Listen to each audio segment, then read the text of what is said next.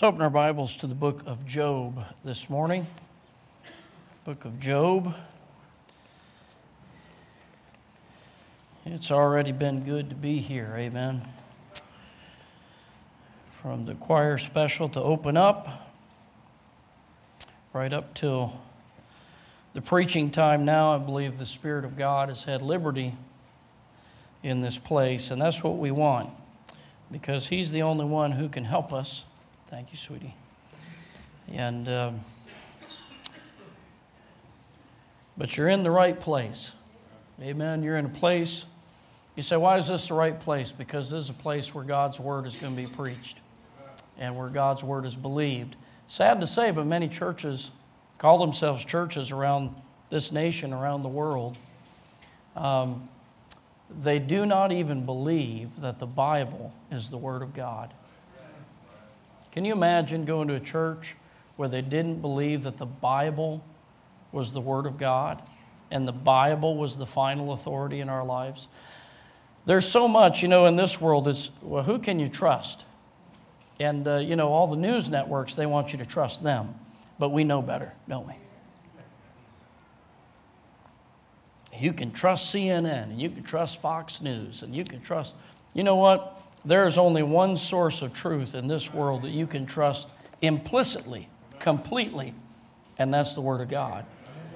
And you say, why is the Word of God trustworthy? Because the God who gave it to us is trustworthy. And I thank God for His Word, and that's what we're going to look into this morning. Job chapter 9, the 9th chapter of Job, and I'll invite you to stand with me.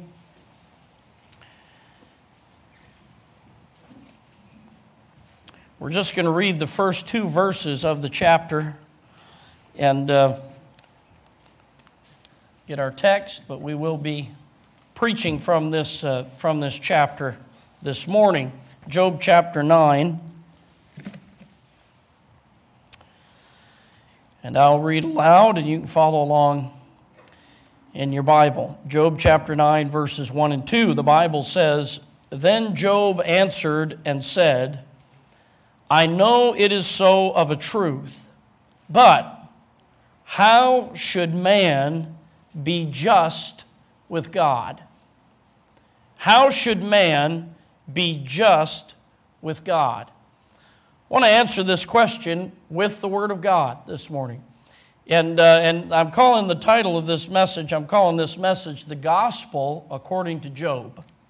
So let's pray. Heavenly Father, thank you for the day you've given us. Thank you, God, for your blessings on us. God, we do come before you, a needy people. And Father, you've ministered to our hearts already through the music and through the fellowship. And Father, now we turn our attention to your word and the preaching of your word. We know that you've chosen to manifest your Son in these last days through the preaching of the word of God. And so, God, I'm thankful to be in a place where the preaching, a premium is set upon the preaching of your word. And Father, I pray that you would now, Lord, fill me with your Spirit. Lord, what I have to say isn't that important, but Lord, what you have to say is of utmost and eternal importance. And so, God, I pray that you would help us to hear what you have to say to us today. Father, my real burden this morning, my strongest burden, is for anyone in this building who is unsaved. God, they're not sure where they're going to spend eternity.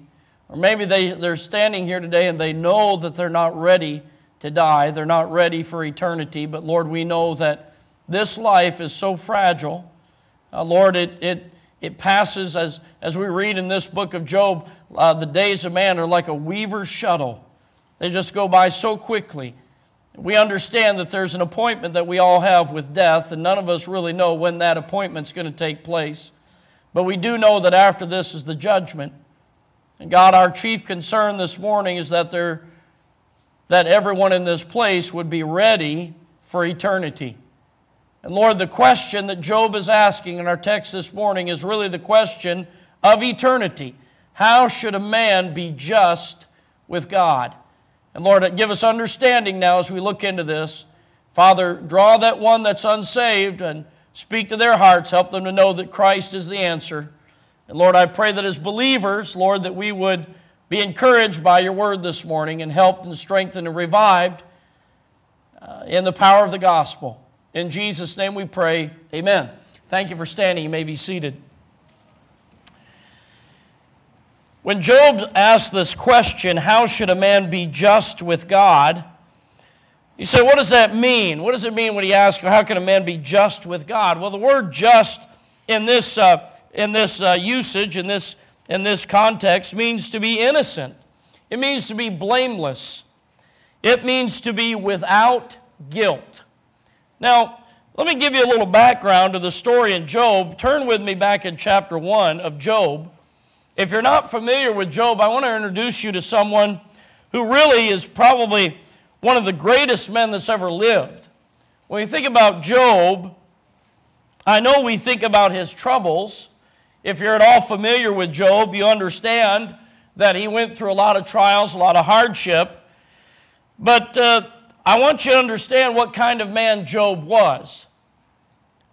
In chapter 1 of Job, in verse 1, the Bible says, there was a man in the land of Uz whose name was Job, and that man was perfect and upright, and one that feared God and eschewed evil. So what does that mean? Well, it means that Job was one of the good guys. We say this, when you looked at Job, his testimony, what people knew about Job, is he was perfect. Now, that doesn't mean he didn't have any sin, because we know that we're all sinners. The Bible says that clearly, and we'll see that in just a little while, that passage. But when he uses the word perfect, what he's talking about is Job was he was a well-rounded individual. Amen? And I'm not talking about rounded like this. Amen? He was a good guy. He had great character. He was upright. That means he wasn't crooked in his dealings. He was a man of character. He was a man of goodness. He feared God. He believed in God, and he had a fear of God, which the Bible says is the beginning of wisdom. If you want to get wise, start by fearing God. Amen? And it says he eschewed evil. That means he hated evil. He loved God and he hated evil. Job was a good man. We would call him a very good man in our eyes. And if you're at all familiar with the story, you know what takes place. Satan comes to appear before the Lord, and the Lord brings up Job in verse 8 rather. He says, "Hast thou considered my servant Job, that there is none like him in the earth, a perfect and an upright man, one that feareth God and escheweth evil?" He said, "Hey, Satan, have you considered my servant Job? He's a good guy." As a matter of fact, according to God's testimony here, nobody was like him. He was in a league of his own, we would say. And so thus begins the trial of Job. Job will end up losing his business. He had a bunch of camels. You say, why was a man need that much camels? Job was a trucker, amen? He was in the trucking business. He had all these camels for transportation, and he had all these sheep. He was a very rich man, and we read about that, or you can read about it in verse number 3. His substance, he had 7,000 sheep, 3,000 camels, 500 yoke of oxen, and 500 she-asses, a very great household. So this man was the greatest of all the men of the East. He was not only a good man morally, but he was a rich man. He had all of these possessions. And Satan basically told the Lord, the reason why Job is serving you is because he has it so good. But you let me take these things away from him and then see what Job says. Then see how Job lives. And the Lord gives Satan the ability to touch the things in Job's life. He loses his business. He loses his wealth. He loses his children. He had 10 children. I have 11 children. He had 10 children, and they were gone in a moment of time. Killed in a whirlwind. And Job loses all of these things, and so it sends Job in this tailspin.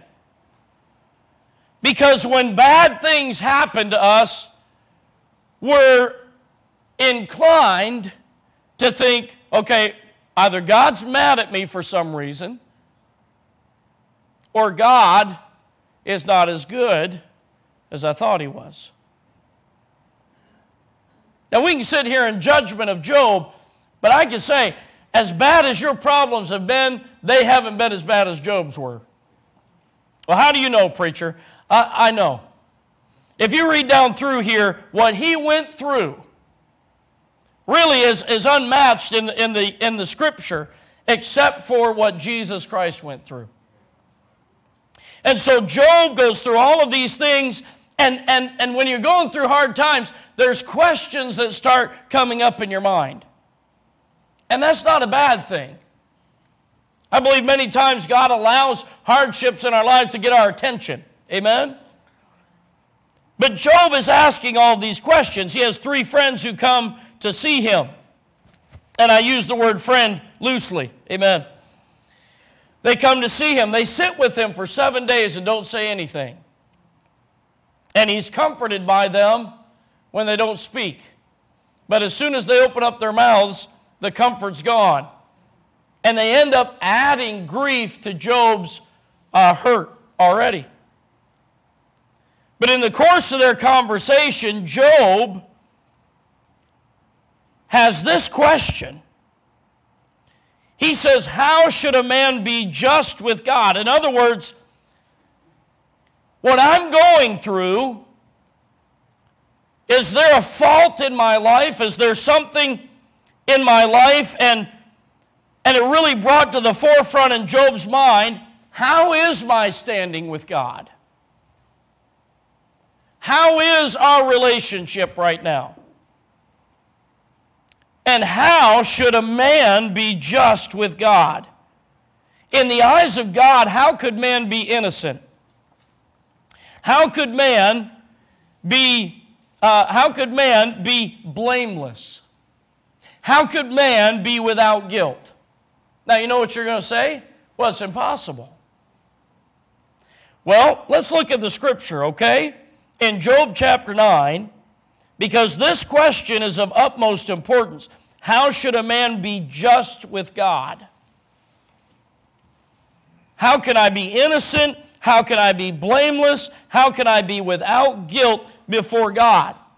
This topic of being just is mentioned 17 times in the book of Job. It's a big deal. It was a big deal in Job's life, and it's a big deal in your life. Because Job's not just asking how he could be just before God, he's asking how mankind could be just before God. Now, Job is going to go down through this chapter, and we're going to look at it very quickly. He's going to go down through this chapter, and he's going to present some possibilities of how man can be just with God. The first thing he's going to talk about in verse number 3, it says, if he will contend with him, he cannot answer him 1 of 1,000. He is wise in heart and mighty in strength, who hath hardened himself against him and hath prospered. You know what Job is saying? How can I stand before God? I can't stand before God by my own strength. You know, as strong as you think you are no match for God. Amen. He says, who can contend with him? 1 of 1,000. You know, I get in my mind, I like to make things simple because I'm a simple-minded guy. And so I think of an arm wrestling match. Now, I stink at arm wrestling. Amen? You can tell the biggest thing on me is not my arms. But he's talking about if we had a contention, if we had a competition 1,000 times, and I arm wrestle with God 1,000 times, how many am I going to win? You're not going to win 1 time. You know why? Because your strength does not contend or cannot match up with God's strength. Well, you don't know me, preacher. I'm a pretty good guy. I don't think you're as good as Job was. Amen. Now, you can take offense to that if you want to. But until you have God's witness that you're perfect and upright and you fear God and you eschew evil, I'm going to go with Job. Amen? I'm not as good as a man as Job is, or was. You know what he's saying? Your strength. You cannot be just with God by your strength or by your ability. You're not going to stand before God one day. I've talked to people before. They say, well, you know, when I get to heaven or I stand before God, I'm going to ask him why this and why that. No, you're not. You're going to cower down in fear before a thrice holy God, a all-powerful, all-wise God. The Bible says in Revelation 20 that at the end day when he's sitting upon the throne in judgment, that the heaven and the earth will flee away from his gaze. That's pretty intimidating when the heaven and earth are running from you. Amen? That's our God. That's how great he is. That's how powerful he is. And Job is going to go down through these verses and talk about his strength compared to God's strength, and it's going to come so far short, it's not even worth comparing. Look at Job chapter 40. Look with me in Job chapter 40. Let's turn here and look and see what Job has to say, or what God has to say about Job's strength. Job's asking these questions, and can I measure up to God? Can I stand before God in a just, innocent, blameless, guiltless position by my own strength? Look at Job 40 and look at verse number 9. Look at verse 9. Hast thou an arm like God? Now this is God speaking to Job now. Because you see that in verse number 1. It says, moreover, the Lord answered Job. Job and his friends have been talking the whole book, and finally God speaks up. And this is one of the things he asks. He asks, hast thou an arm like God, or canst thou thunder with a voice like him? Deck thyself now with majesty and excellency, and array thyself with glory and beauty. Cast abroad the rage of thy wrath, and behold everyone that is proud, and abase him. You know what he's saying? Put on the best that you have, strengthen yourself as much as you can, and then when you go out, all these proud men. Now you know what? You know one thing the earth is not lacking in? Proud men. Or women. That includes you ladies, amen? Mankind is full of pride. And God says, listen, Job, you go out and you humble every one of them. That's what he's telling them to do. Now look at verse number 12. Look on everyone that is proud and bring him low, and tread down the wicked in their place. Hide them in the dust together, and bind their faces in secret. Then will I confess unto thee that thine own right hand can save thee. You know what he says? Job. Basically what God is saying, he's saying, Job, you do what I'm doing. And then I'll say you can save yourself. Now you know it's a sad thing, brother. There are people, listen, in church, out of church, they are trying to save themselves by their own strength. God says it's not possible. He said, you're going to have to be as strong as me to save you. Because it takes God to save mankind. So we understand from the book of Job, you can't be saved by your own strength. Look back in chapter 9. I hope you saved your place there in Job 9. Back in chapter 9, Job starts talking about another aspect.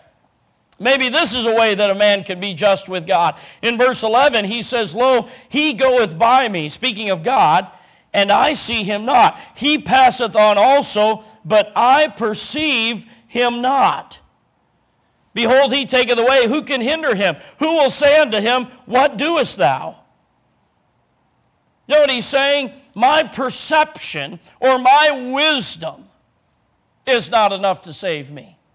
I can't match up to God in strength. I can't match up to him in wisdom. He goes down through these verses and he talks about how God is greater than he is, and how God has strength that he doesn't have, and that God has wisdom that he doesn't have. Look at verse number 20. Look what he says in verse 20. If I, what's that next word? Justify myself. You know what he's saying?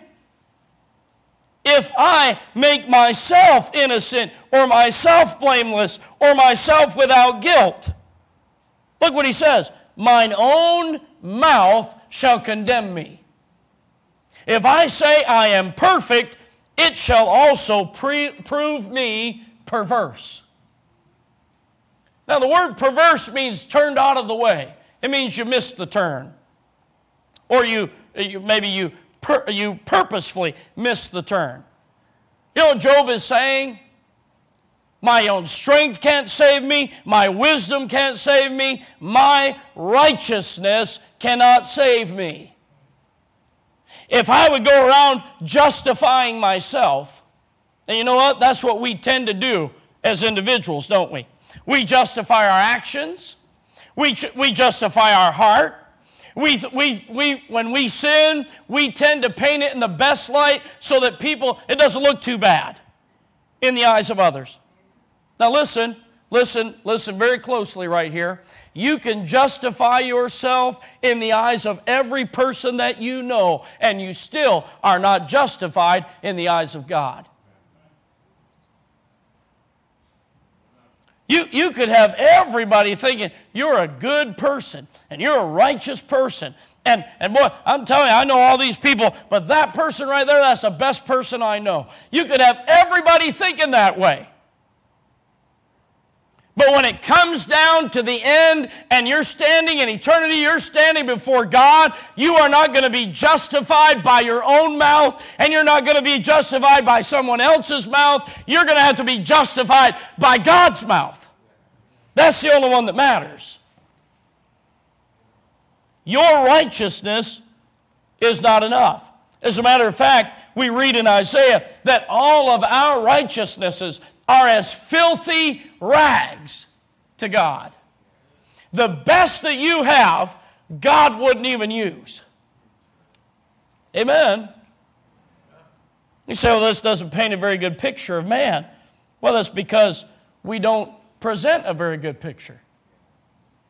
See, God doesn't fudge things just so we'll feel better.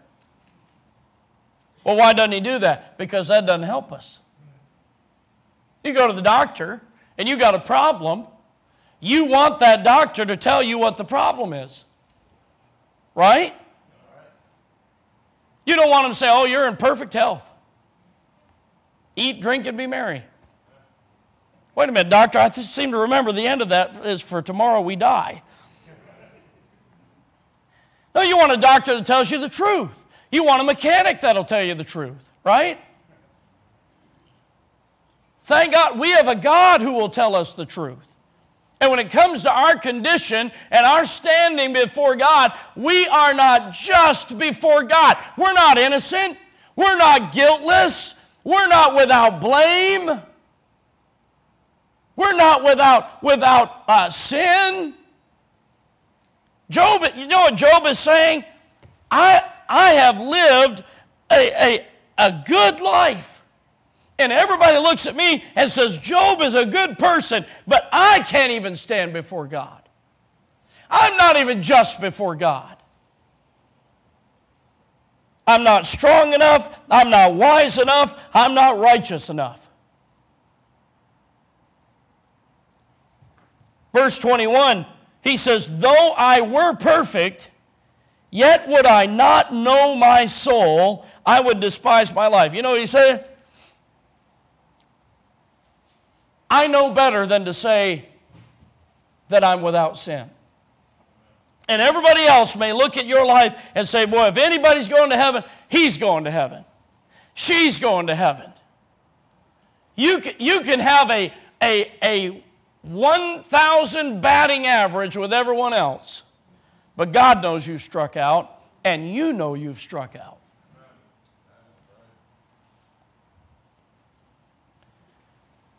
Said it's not by your strength, it's not by your wisdom, it's not by your righteousness. Look what he says in verse number 29. He said, if I be wicked, why then labor I in vain? Now watch verse 30. If I wash myself with snow water and make my hands never so clean, yet shalt thou plunge me in the ditch, and mine own clothes shall abhor me. You know what he says? It's not by my power, it's not by my wisdom, it's not by my righteousness, it's not by my own cleansing. Now here's what most folks today, if you talk to them and you say, if I were to say to you today, have you ever committed sin?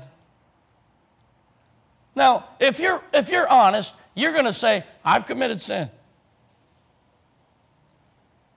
I've done wrong in the past.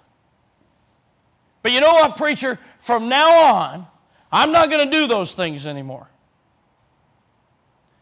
And surely, because I've stopped those things, and I'm going to start some good things, surely because of that, God will accept me, and I can be just before God. Let me tell you something. Even if you did, even if you stopped sinning today, and you never committed another sin, what about all those ones you've already committed?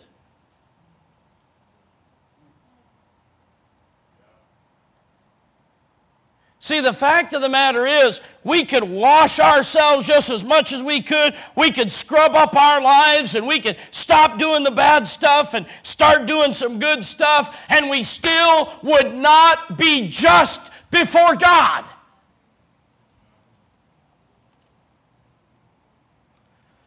So is it hopeless, preacher? Can a man not be just with God? No, you can be. Job is going to introduce us to someone, and he's going to do so in a way that it seems that he doesn't even know exactly what he's saying, but he will discover it later on. Look what he says in verse 32. He's answering the question of verse 2, how should a man be just with God? And he's continuing this in verse 32. This is what he says, for he is not a man as I am, that I should answer him and we should come together in judgment. You know what Job has established? God is God and I'm not. He's perfect and I'm not. He's powerful and I'm weak. He's wise and I'm foolish. He's clean and I'm dirty. That's what Job has realized. He says, he is not a man. He's not like me. He's way up there. And I'm way down here. He said, he's not a man as I am, that I should answer him. And that we should come together in judgment. Know what he's saying? There's a gap between him and me. Then look at verse 33. He said, neither is there any daysman betwixt us that might lay his hand upon us both. So what is that word daysman? What's a daysman? A daysman is an umpire or an arbiter. Here's another word for daysman, a mediator. What is that? That's someone who goes between two parties who are at odds and brings them together. That's what a daysman does. A mediator, an arbiter. He takes two parties that are away from each other, and there's a gap between them. There's a stand over here, and he said, I can't move off of my stand, and there's a group over here, and they can't move from where they are. They need somebody to go between them to bring them together, to bridge that gap. Now here's the fact of the matter. God is holy. We sang it this morning. Holy, holy, holy. You know how they said that 3 times? The Father, the Son, and the Holy Ghost. God is three in one. Holy, holy, holy. He is holy all the way through. Here's man. Unholy, unholy, unholy. Unholy spirit, unholy soul, unholy body. We are everything that God is not, and He is everything that we are not. And Job, all the way back before Genesis was even written, Job understands that principle.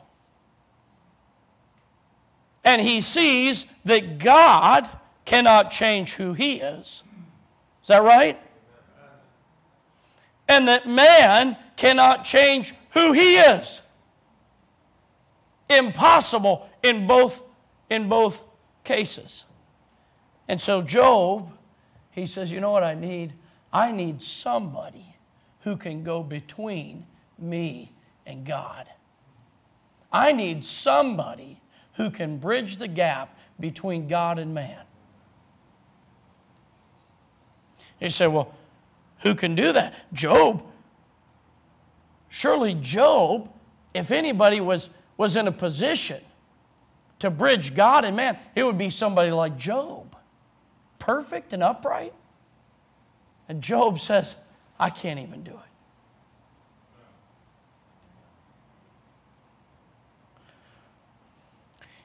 What Job understood is he needed someone to make him just with God, to make him innocent. Now there's some babies around here, I'm sure. Usually babies at churches, little children. When they're born, we look at them, and we look at their face, and we say, oh, they're so innocent. Now, you know what? They're not. They will lie to you. That precious one back there in the sound booth, is that a girl or a boy? Little girl. She's a liar.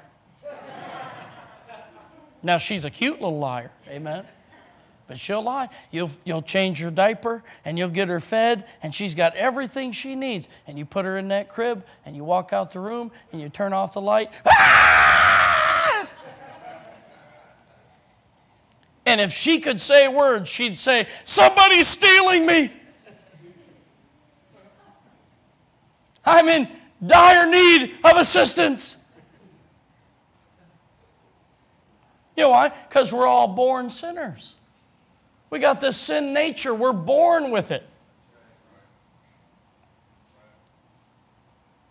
So how could we, listen, we're sinners at birth, how could we ever be innocent before God? How could we ever be guiltless before God? How could we ever be without fault before God? There's got to be someone to come between. Now, look at Romans chapter 2. We're going to look at a few more scriptures. Romans chapter 2.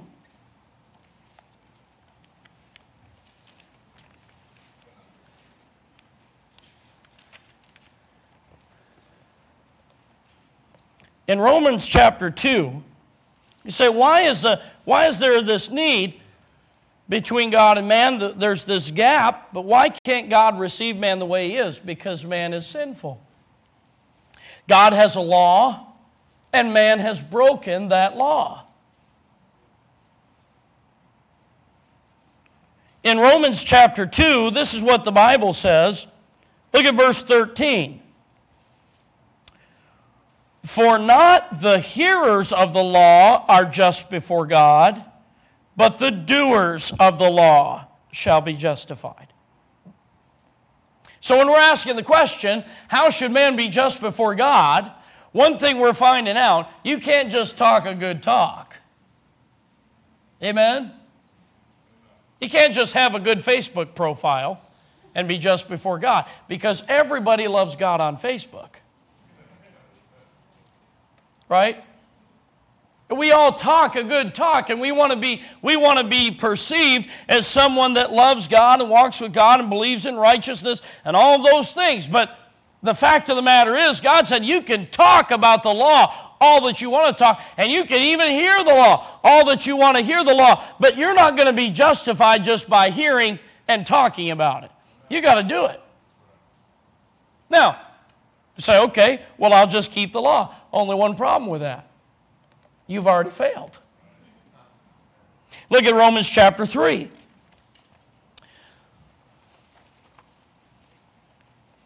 Romans chapter 3, look at verse number 10. It says, as it is written, there is none righteous. And here's where man argues. There's none righteous. And man starts arguing, and God says, no, not one.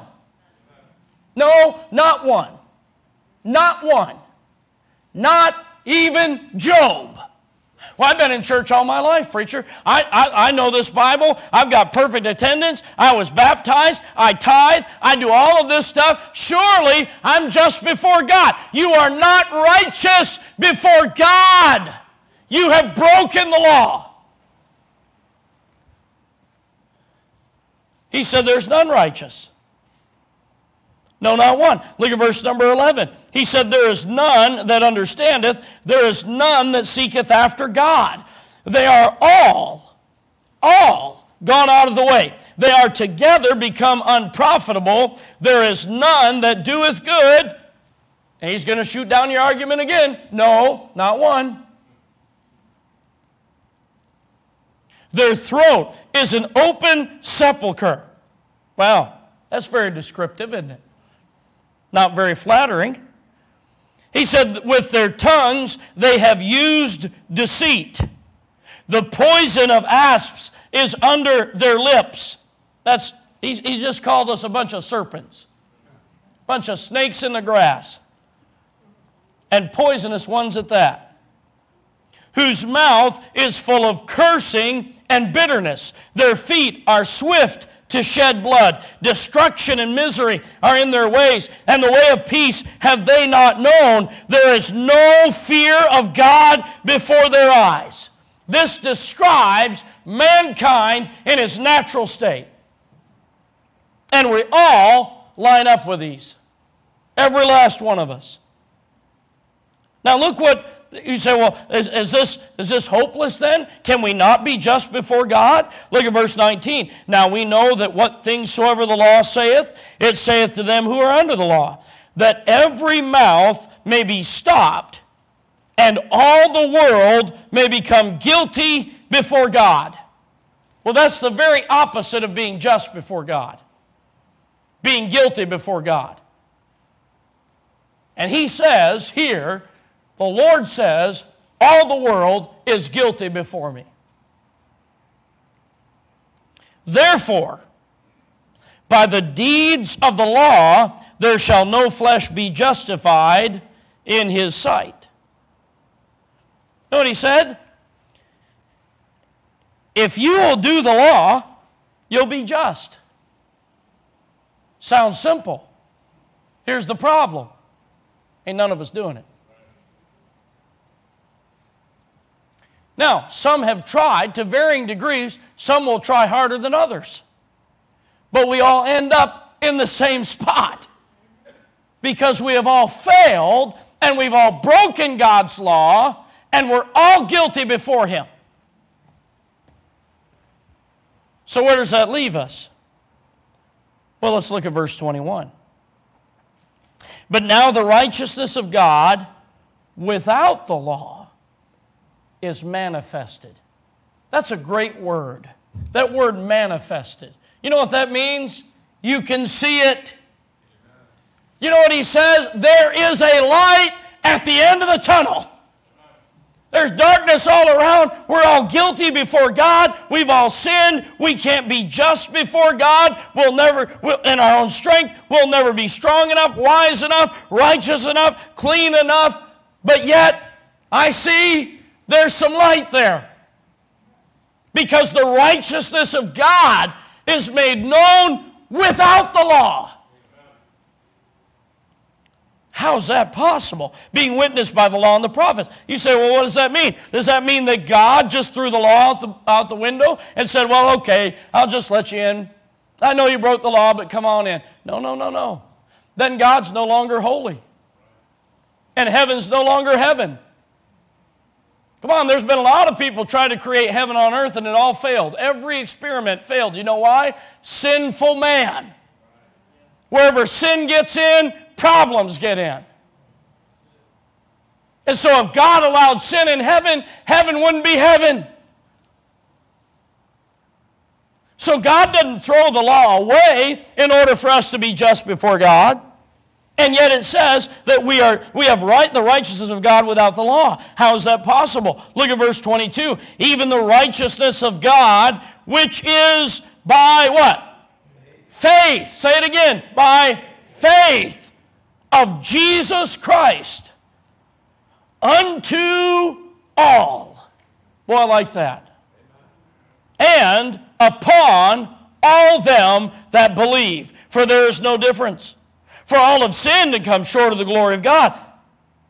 So we're all sinners, but God has made the way to be just, to be righteous, to be saved. He's made that available to all.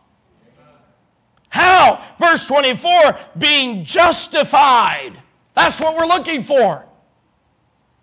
Job says, how can a man be just before God? We can be justified freely by His grace. You know what we have to understand? There is no way possible that we could ever earn salvation, that we could ever earn heaven, that we could ever be good enough for heaven. But God opened a way for us to be in heaven by the grace of the Lord Jesus Christ. You know what grace is? It's a free gift. It's God's favor upon the undeserving. I'm one of those undeserving. You know what a lot of people's problem is? They won't get saved because they won't admit that they're a sinner. Some people think, well, I'm too great of a sinner. Well, if you're a sinner, that means you qualify.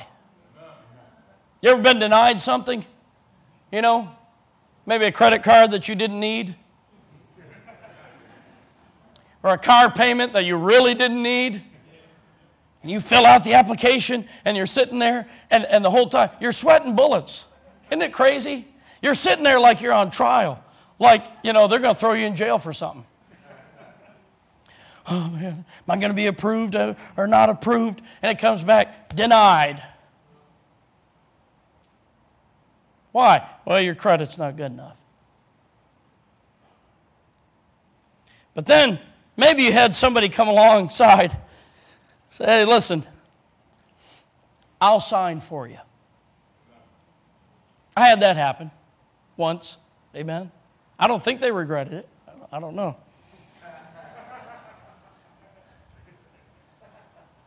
And then they approved you not based upon your credit, but based upon the other's credit. And you drove the car away based on the good grace of someone else. You know what? Listen, when we got saved, the way we stand just before God is not because God looked down on us and said, oh boy, look at Phil Wood. He is being really good. He's trying really hard. I think I'm gonna let him into heaven. That's not how it happened. He didn't look down, oh, look at Justin Brock. That's a fine man. I'm going to let him in because he's trying so hard and he's doing so well. It didn't happen that way. When we, by faith, called upon the Lord Jesus Christ and we trusted what Jesus did, God looked down and He didn't see Phil Wood or Justin Brock or Mark Thren. He saw Jesus Christ, His Son. And we get into heaven, we are just before God on the righteousness and on the credit and on the merit of someone else. Not us. Not by works of righteousness which we have done, but according to His mercy, He saved us. Aren't you thankful? Job said, how can a man be just with God?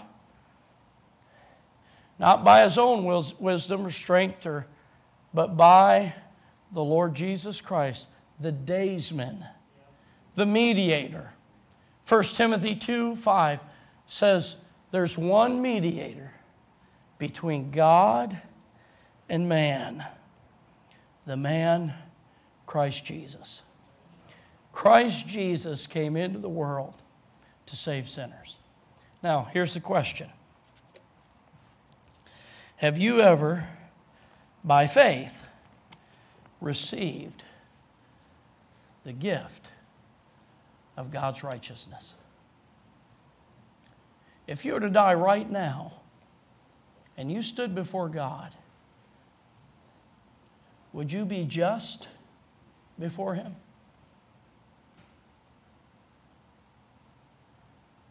Or would He say to you, I never knew you.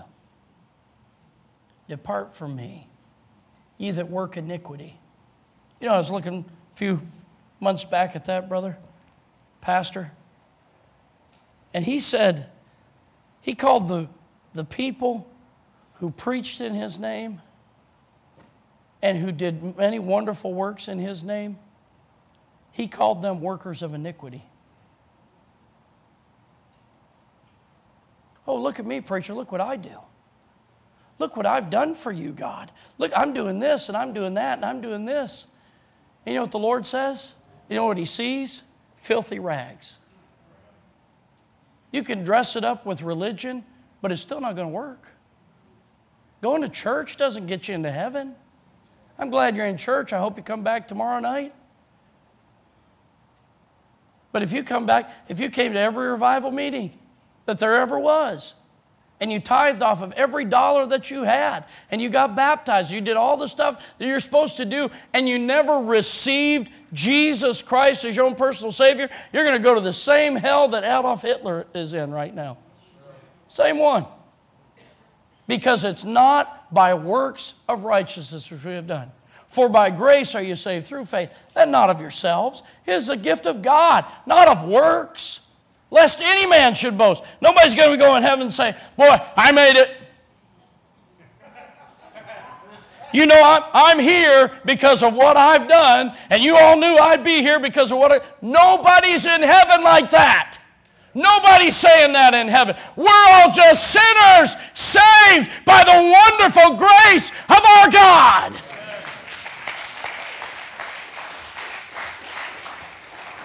And if you're here this morning, you're not saved, it's the best thing ever. Best thing ever. How can I be right with God? How can I be just with God? Just one answer, Jesus Christ.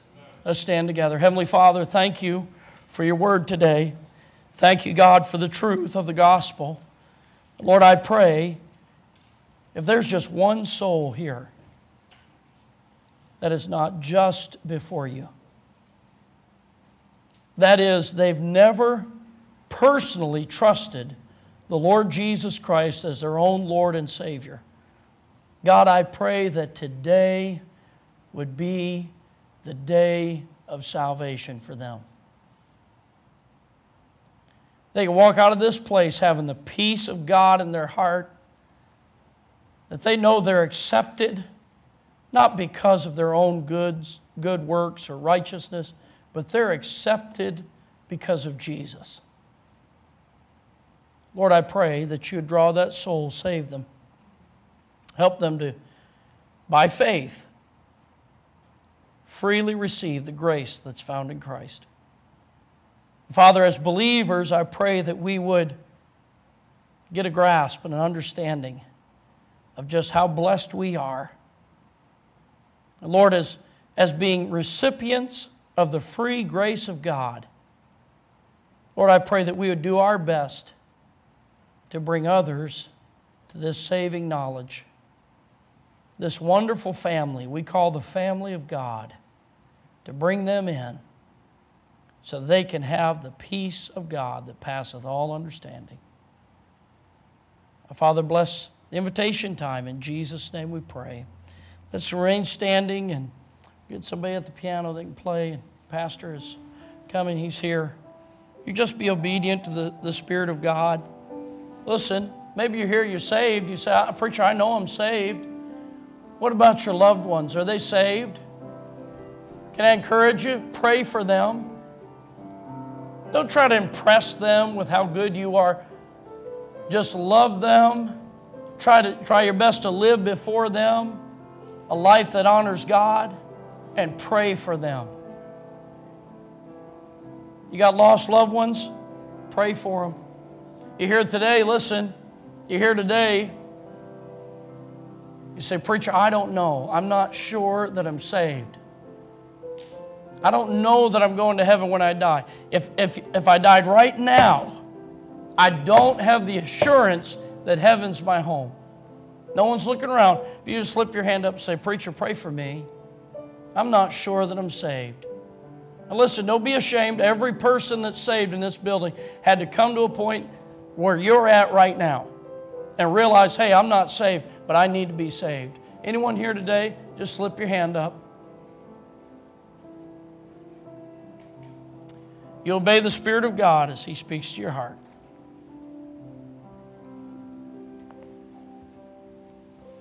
Did God speak to your heart this morning? There's only one right way to respond.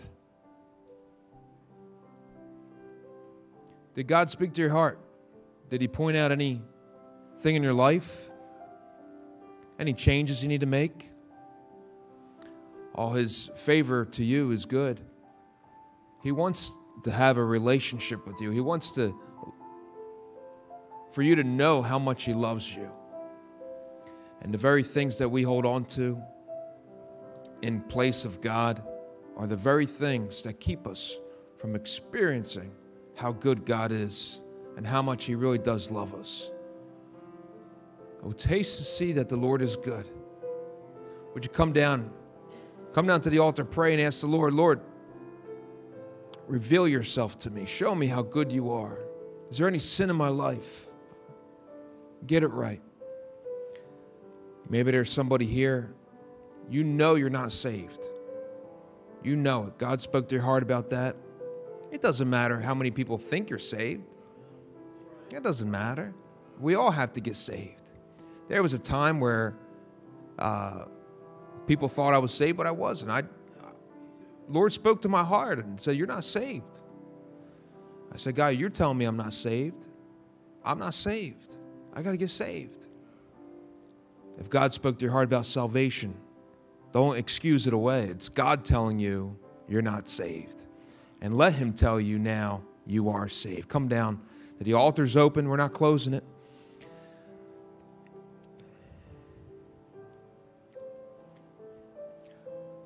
Maybe there's somebody in here that is struggling with some things and refuses or don't know how. You don't know how to get out of the pit you're in, the pit of sin. It's taking grip on you. Oh, is the blood of Christ powerful enough to help you with that? Yes, it is. May all of us in this room claim one thing. Well, we've been washed by the blood of Christ. May all of us in this room claim one thing, that none of us are worthy to stand in His presence. We are unclean, unholy, and there is only one worthy of all praise, and that's the Lord Jesus Christ. If He spoke to your heart, would you at least be courteous enough to respond and say, Lord, I hear your voice. What do you want with me? Come down to the altar and respond to the Lord. We would call it rude if I said hello to you and you just shrugged your shoulder and didn't say hello back. We say that was rude. And here we have the God of heaven trying to speak to many people, speak to hearts. And we can just shrug God away and say, Lord, not right now. Not right now. I'm too busy for you. I got other things going on more important than you. I don't want to deal with this right now. But then you have those who say, woe am I. Lord, here I am. Whatever you will, I'm here. Whatever's in between us, I'll get right. Do business with God.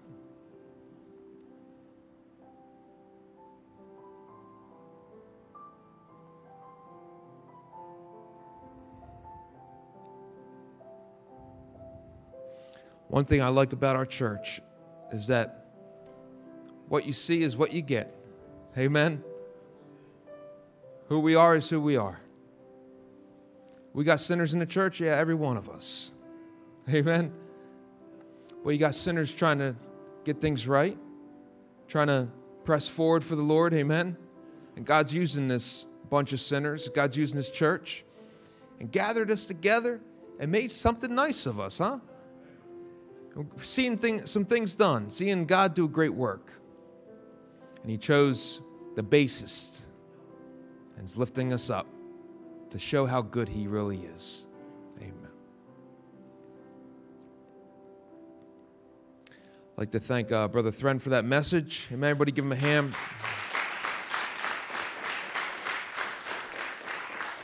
And when you give the word of God, it takes a lot to be sensitive to how the Lord is leading. And I believe the Lord was leading today, number one, salvation, of course, but for all of us to know that there is no one worthy, but only one, and that's that mediator. He's the only one. And may we live our lives like that and examine ourselves through this revival.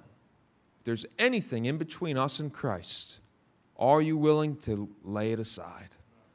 As Brother Rob read those verses, lay aside every weight. Can a weight be bad? It says weight and sin.